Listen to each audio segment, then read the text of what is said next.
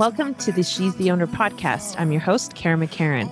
On this podcast, you will find tips on business, relationships, and personal growth. I keep it real, I keep it honest, but I say it with love. As a coach and entrepreneur of over 20 years, I have a whole host of takes on all aspects of personal development. So grab a coffee and buckle up. This is the She's the Owner podcast. Hey, everybody. This is the She's the Owner podcast. I'm your host, Karen McCarran, and this episode is titled, What is the Best Part of Being an Entrepreneur? Okay.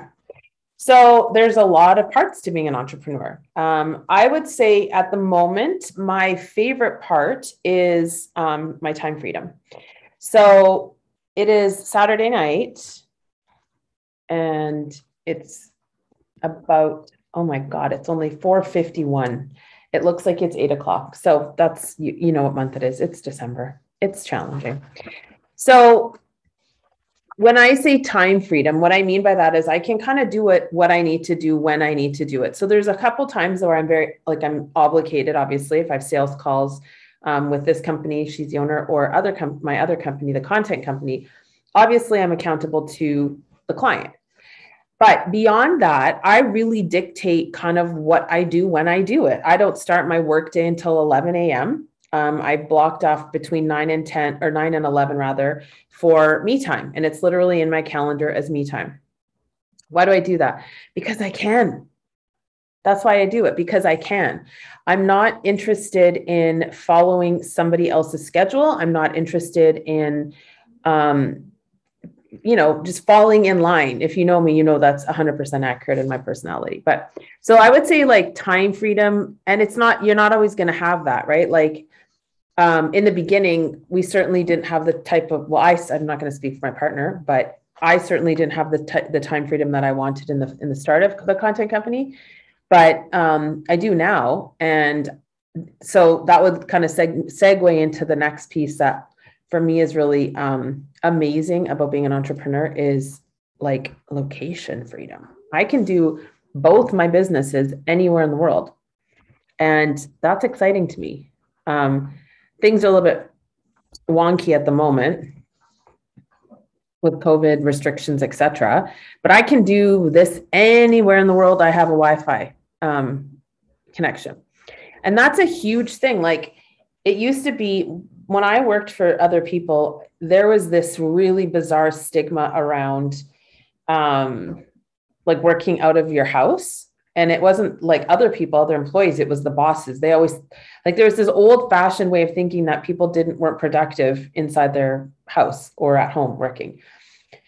And obviously since COVID, there's been zero choice in the matter. So like tons and tons of people have just, been like everybody worked from home for a long time because of COVID, et cetera.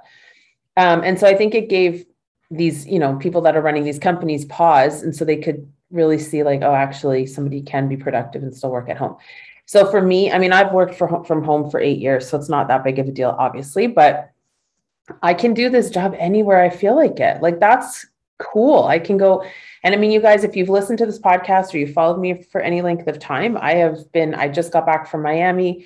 Excuse me. That was funny, Seg. That was a funny timing there. I got back from Miami, cough. No, I don't have COVID. I was sick for 2 weeks or 3 weeks almost actually from the weather changes all over. But anyway, so I could do my job anywhere. I could crew a UPW event and I still was able to meet with my clients and do my content and show up and do my podcast and do all the things I needed to do. And I think that's probably one of my favorite parts of entrepreneurship is the freedom to go wherever the F I want in the world to work. The third thing that I would say is one of the best parts of being an entrepreneur is that I have no limit to the amount of money I can make. Now, I have some limiting beliefs around money that I'm still working on, but there's no limit to what I can make. There's no ceiling to the amount of money I can create for my company. And I think that's something that people really forget.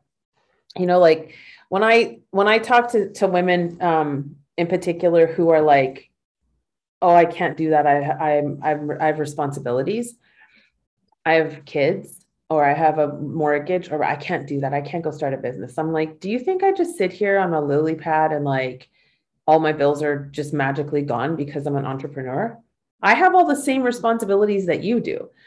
In fact, I have more because I have writers we've got to pay. Like there's people who rely on us to feed their families. So, bitch, please don't tell me that you got responsibilities as if I don't. And so when I think about, clients will come to me and they'll be like, oh, the money and the money. And I'm like, okay, but listen, like, first of all, the goal isn't to do what you're going to do long term. Like the goal when we started the company wasn't to make, $400,000. It was to make, enough to cover our bills. And then we would add, once we saw that was happening, we would add to it. And then, every year we did better and better and better.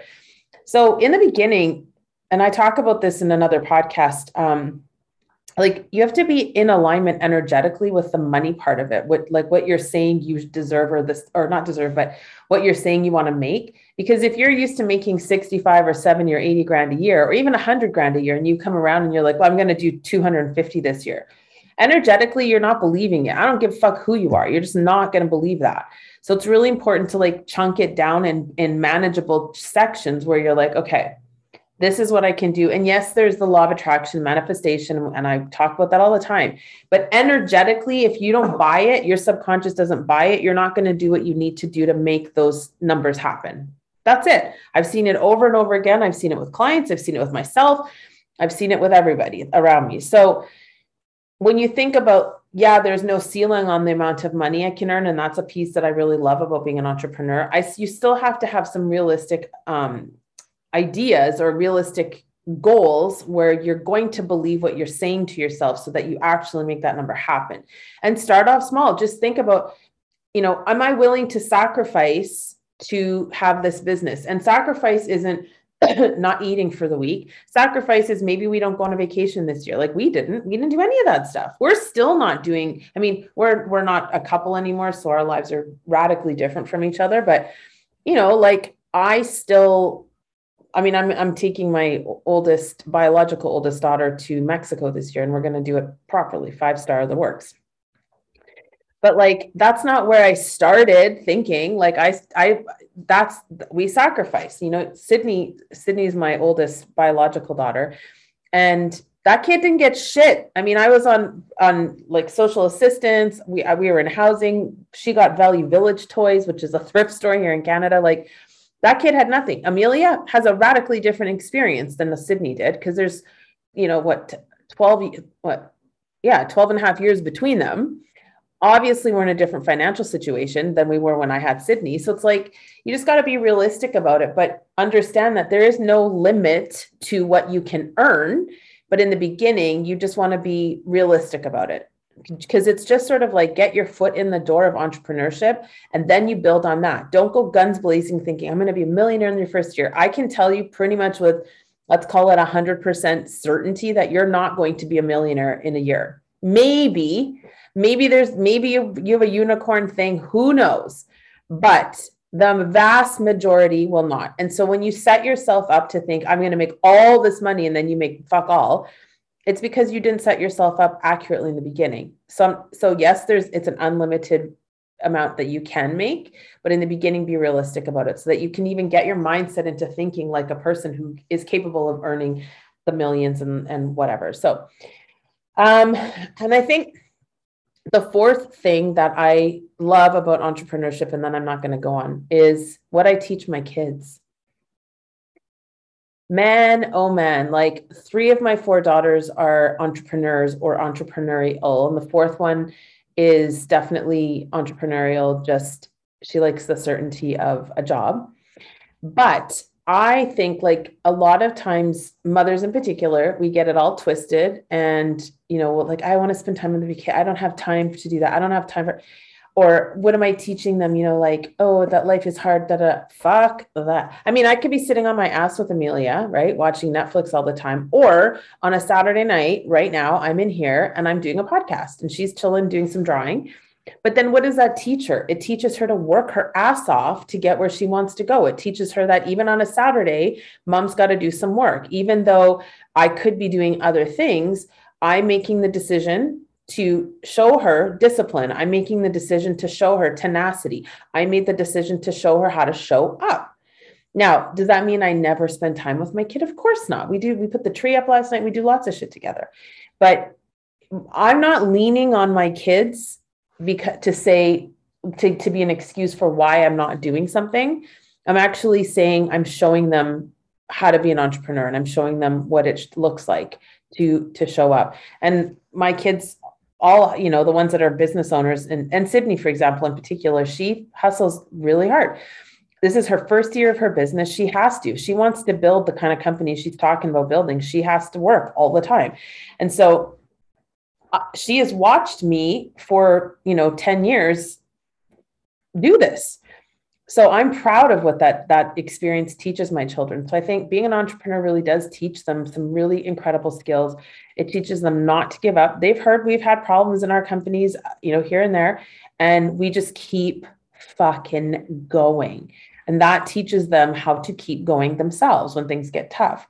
And I think that's beautiful. And I think, anytime anybody says anything negative about entrepreneurship and being a mother, they're barking up the wrong tree, because I think it's a beautiful lesson. So that's it for my quick little podcast tonight. I hope you have an amazing weekend. And that's it. We'll see you on the next episode. I love you. Bye.